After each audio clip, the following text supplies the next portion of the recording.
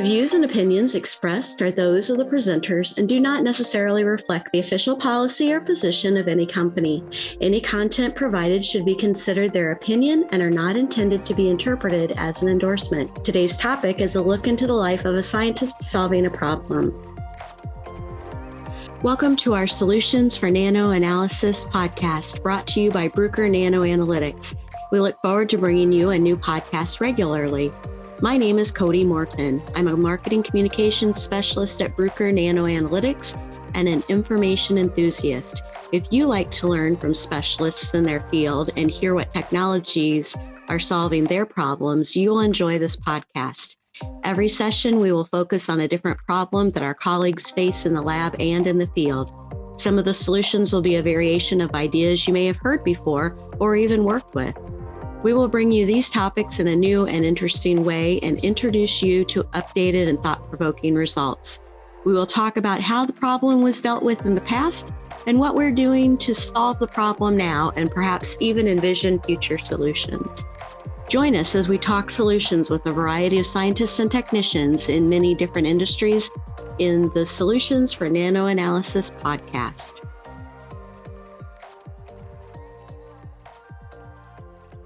I'd like to welcome our guest, Dr. Tina Hill, application scientist with Bruker Nano Analytics. Today, we're talking about the day in the life of a sample. The Bruker Nano Analytics lab in Madison, Wisconsin receives samples on a regular basis. Many come from current customers and potential customers that are looking to upgrade or update their lab.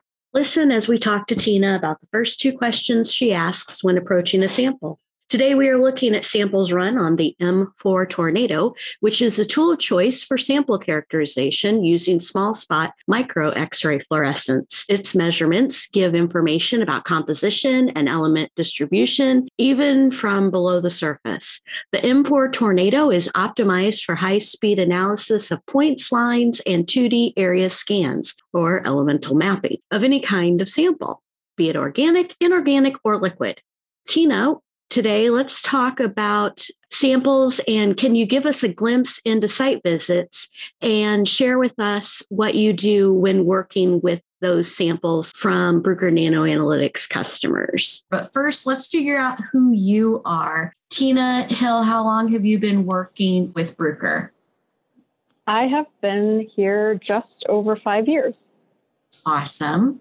When you were a kid, were you always interested in science? If so, what kind of science did you like as a young kid?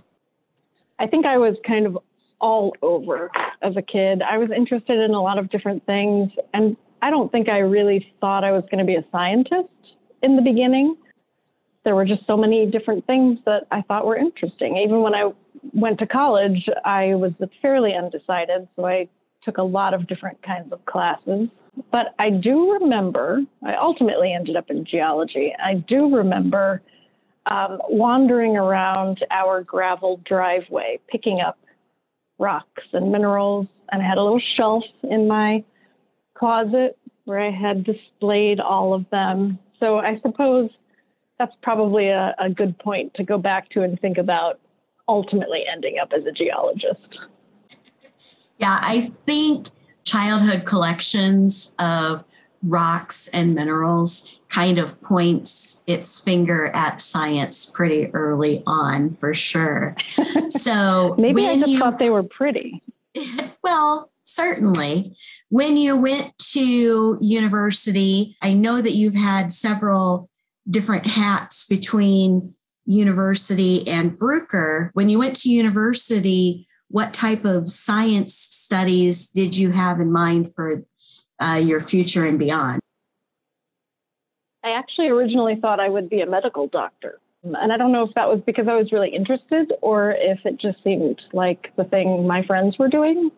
I ended up with a history degree, however, which is quite different. I found at the time the chemistry to be really difficult for me. And I thought, well, if it's going to be this much trouble, why don't I do something else?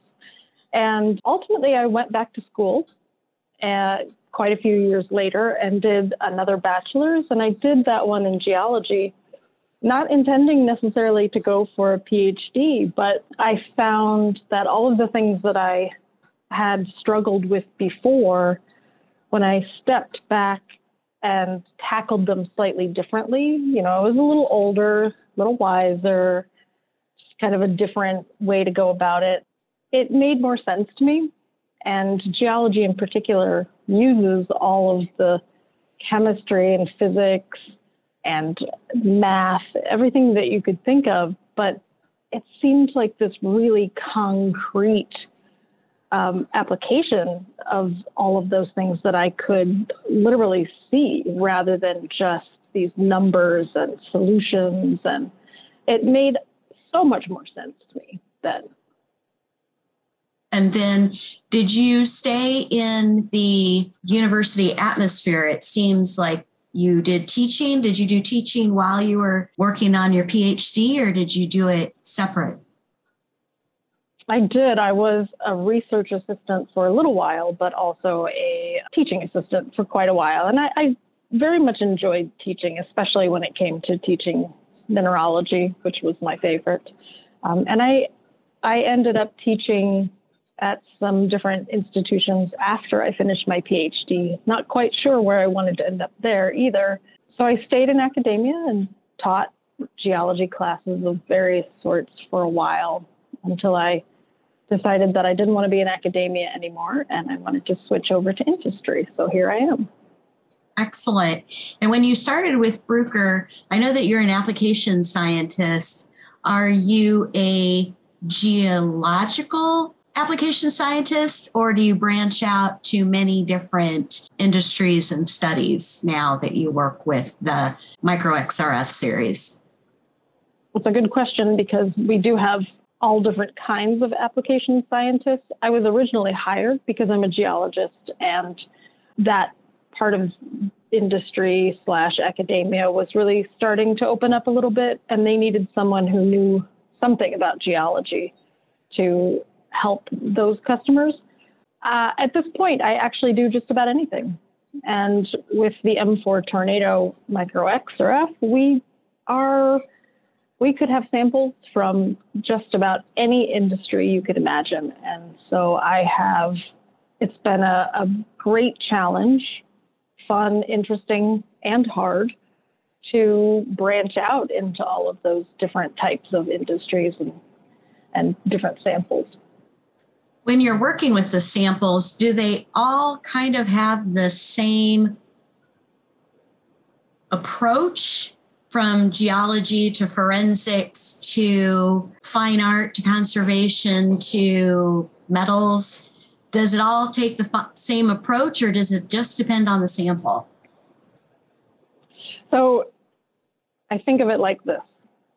The first two questions I will ask you, if you are interested in looking at the M4 Tornado, is do you want numbers? Do you want to quantify some composition of your sample, or do you want really nice compositional images? And those two things kind of take you on two different tracks for how you think about what type of sample you have and what you want to get out of it. The M4 Tornado is interesting because many instruments are the types of instruments that you have a very specific type of sample, and that's the type of sample that you do.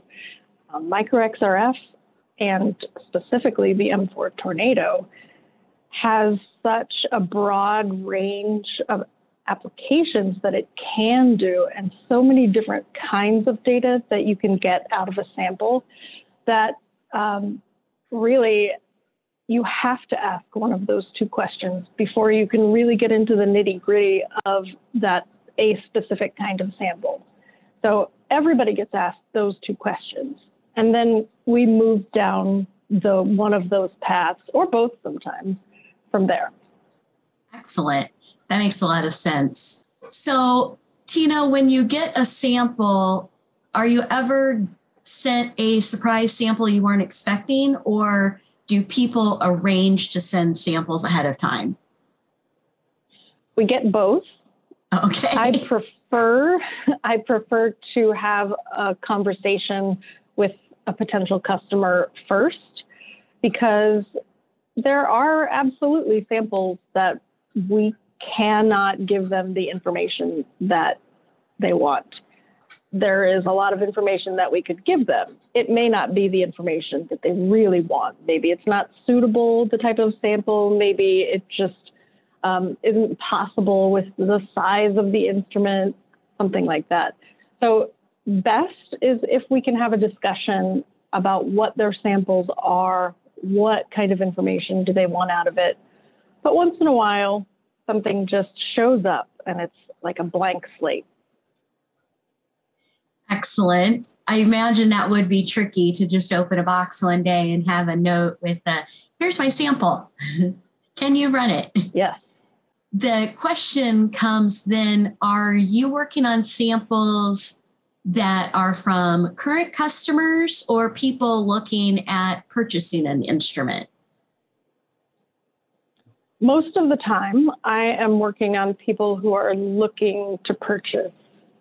Once in a while, I do a lot of training as well. So once in a while, I will have one of our customers who owns an M4 Tornado send me something so that we can kind of confab about it in a different way than just maybe them sending me data. But most of the time, if you are interested in purchasing this instrument, most people find it really helpful to see data from their own samples. These may be samples that they already know a lot about, and so they want to compare from a level where they already understand it.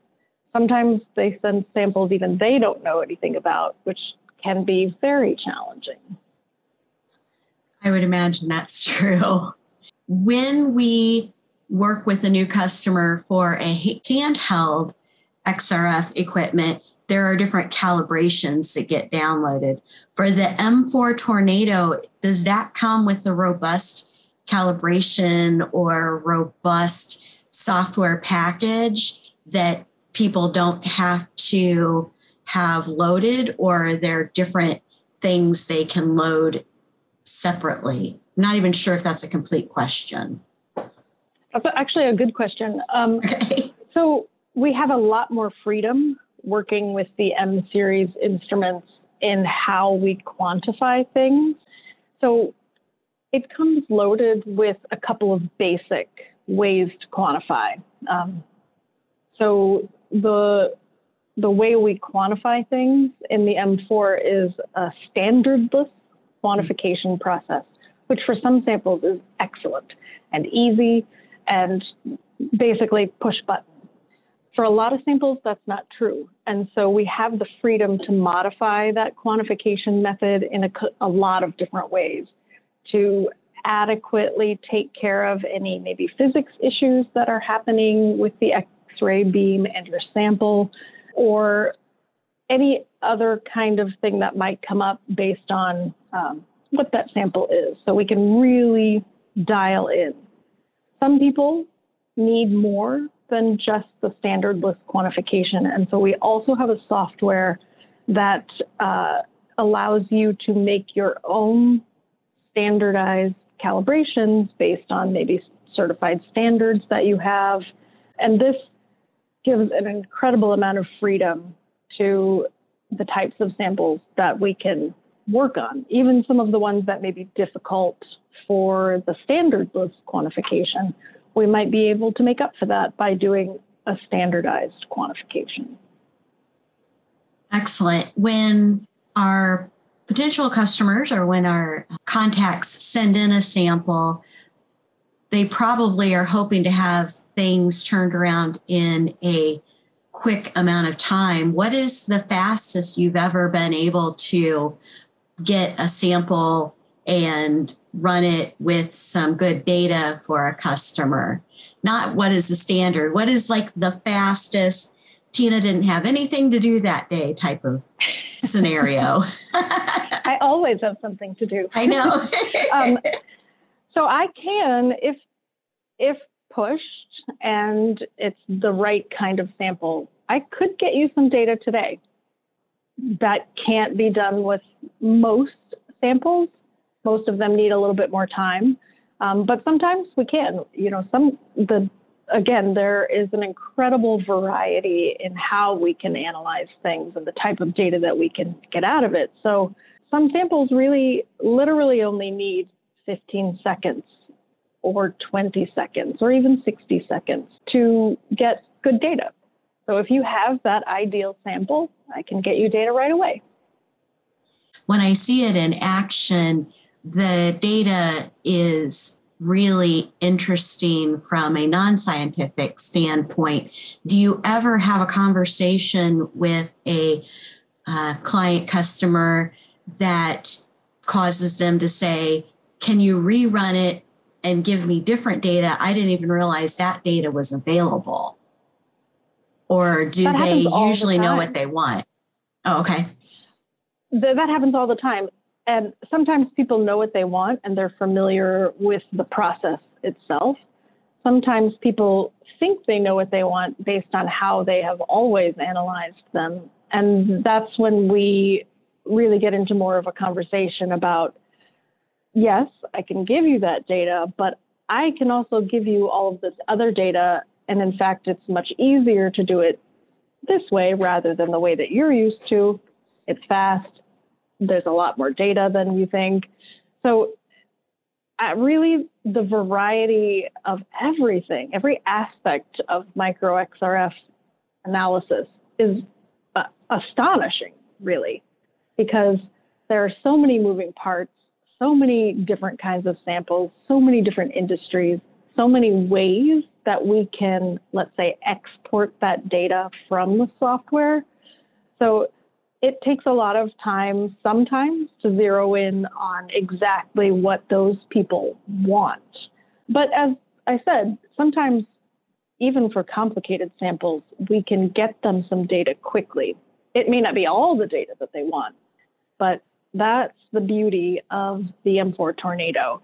No matter what it is, we can almost always get some kind of data very quickly. That is illuminating even. Mm-hmm.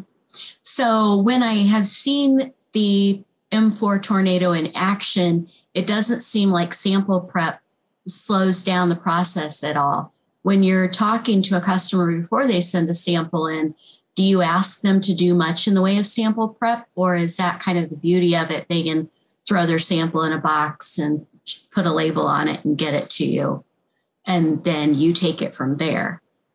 Or are there some samples that do require sample prep? Again, all of the above. We can put almost anything into the instrument and get some kind of data out.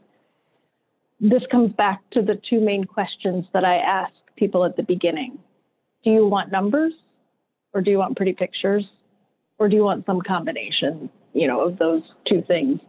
Because sometimes we literally just put a mug in and we can tell you what is in the paint on that mug within a couple of seconds. We don't need to prepare anything for something like that.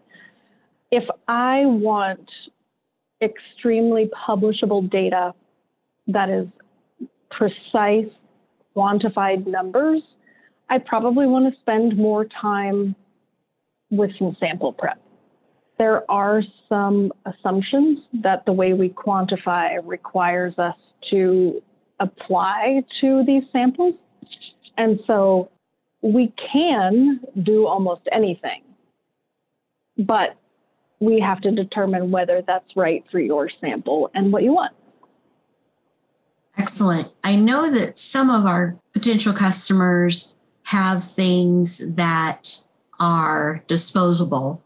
So would they send you a disposable item and then you actually literally dispose of it after you're done with the sample, or do you always return it? Some people have a preference. Some people have very strict rules they have to adhere to for their companies. It could be a top secret project they're working on, in which case no one sees the data but us, and we send those samples back. We sign non-disclosure agreements, so nobody talks about it, and we don't accidentally put that data out there for everyone to see when we shouldn't. Those are the type of people who are most likely to want their samples back. Sometimes we get things that aren't precious, maybe something like a plastic bottle. They want to look at the composition of it or the thickness of some layer on it. Often those are things we would end up throwing away unless it's a very special project. I would say 85% of the time I send samples back when I'm finished. I know on rare occasions we have had samples, maybe not specifically for the M4 tornado, but we've had samples come through that are going to go from us to a competitor. And you have to prepare data and then prep the box to go on to the next person to show their equipment. Do you find that you're stressed a little bit more about running that data when you know there's the pressure that's being compared, apples to apples to a competitor? Or do you just treat every sample like that? I guess I mostly assume that people who are looking to buy something that costs more than just going to the grocery store, they're going to do their due diligence and they're going to look at our competitors as well. I feel confident that our instrument is a high quality instrument and ultimately the decision that they make will reflect that. But I definitely go on the assumption that other people are going to be involved in this in some way that, healthy competition, let's say. Mm-hmm. So most of the time. And it's usually I end up sending the samples back to the customer and they send them on. So we don't even always know who is competing against us. So I tend to try to take the most care with all the samples that I have with that idea in mind, that we are in competition, it is sales. And so even though I'm not the salesperson, I'm an integral part of that sample data process for them to know whether their sample will benefit from this technique. Mm-hmm. Since you've been with Bruker, through all of the samples that you've dealt with, some with papers and posters and presentations and brochure writing and things, you've dealt with a lot of different samples, not just necessarily a potential customer samples. Have you had any samples that really stick out that you have enjoyed working with especially, or do you always just go back to the geological samples or the fossils? The geologic samples tend to be my favorite for sure. But one of the things that I love about this position, this application scientist position, is that I get to see what so many different people are working on. And there are so many smart people out there doing so many smart things that I get a little taste of all of that. And so, sure, there are some boring samples, or at least boring by my, definition. But honestly, for the most part, I find almost all of them interesting. There's always something new and different about some research project that university is working on, or very well-known company trying to innovate, to do something very new, and they want to use the M4 to help them do that. So I get in the ground floor of a lot of different, crazy sometimes, samples. Excellent. When you go, this is a little bit different than the sample question, but when you go on site to help with training or to help maybe troubleshoot or whatever reason you're going on site, usually for the M4 tornado, I think, what is it that you hope the people you work with take away from your visit? That has an interesting corollary to this whole sample discussion because, frankly, it all boils down to that anyway. I mean, I can help them learn how to press the right buttons. That doesn't take long, really. But it's all about the samples. Even once they've purchased the instrument, I'm still asking them those two big questions. every time we sit down, because it dictates everything. What do you want out of this data? And so we have the same conversations in a lot of ways over and over, because it's always a fresh conversation. Now, of course, I see a lot of similarities in samples as I go through my days and weeks. And so I can apply that idea to other similar samples when I go to a new customer or someone who's just purchased a new M4. But we have the same conversation about samples, and we spend a lot of time talking about what's in them. What do they look like? What are their surfaces? What do they want out of it? And being there with them on site is a really different way to go about that, just that kind of in-person feeling where you get to hold the sample, you get to see it analyzed. Of course, when they send it to me originally and they're thinking about buying, even though I ask them some of those questions, it's just me sitting in the lab here deciding how I want to analyze it. And so I have a few things that are my go-tos, and I'm going to spend a little bit of time on those. But ultimately, when they do buy and I go to sit down with them and talk about their samples, we can get into so much more detail about what they have, and then we can get them so many steps further along the process of analysis for their lab. Excellent. Thanks so much for your time, Tina. When a person has a sample that they need run, what are some steps they can do to get it to you in a knowledgeable way? First, they would probably end up talking to the salesperson, and they give them some basics. But we do have a sample submission form that allows us to see a lot more detail, especially if we don't actually end up talking to them and it's one of those surprise samples. They can put a lot of detail down on that sheet and also their contact info. So I can email them or call them and dig into that a little bit more if I need to before I even get the samples. But that sample submission form is really important because it also shows safety issues that might be with the sample, if there are or are not, if we want to throw it away, if we want to send it back to them. It gives us pretty much everything we need about that sample. Excellent. And I had one last thought. Have you ever had a grad student or someone that is just really working on something send you a sample and try to run it through just so they can get some data for a paper they're working on? It seems like that would be really tempting for a student or a research person that's trying to get some data to try to skip the middleman and go right to getting a sample run. Absolutely. I have to be careful not to take on too many projects like that, because I find them all interesting. So I pick and choose. There are a lot of people out there who are just interested in something. Maybe it's a side project to whatever their PhD is, or I tend to do more of that kind of work for academics.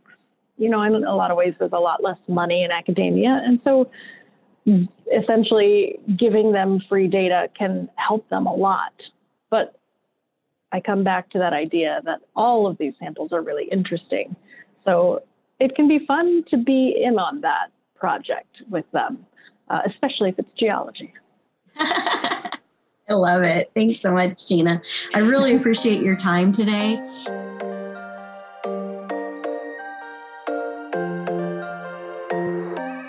Thank you to our speaker today. If you would like more information about today's topic or to submit a topic idea, please email info.bna@bruker.com.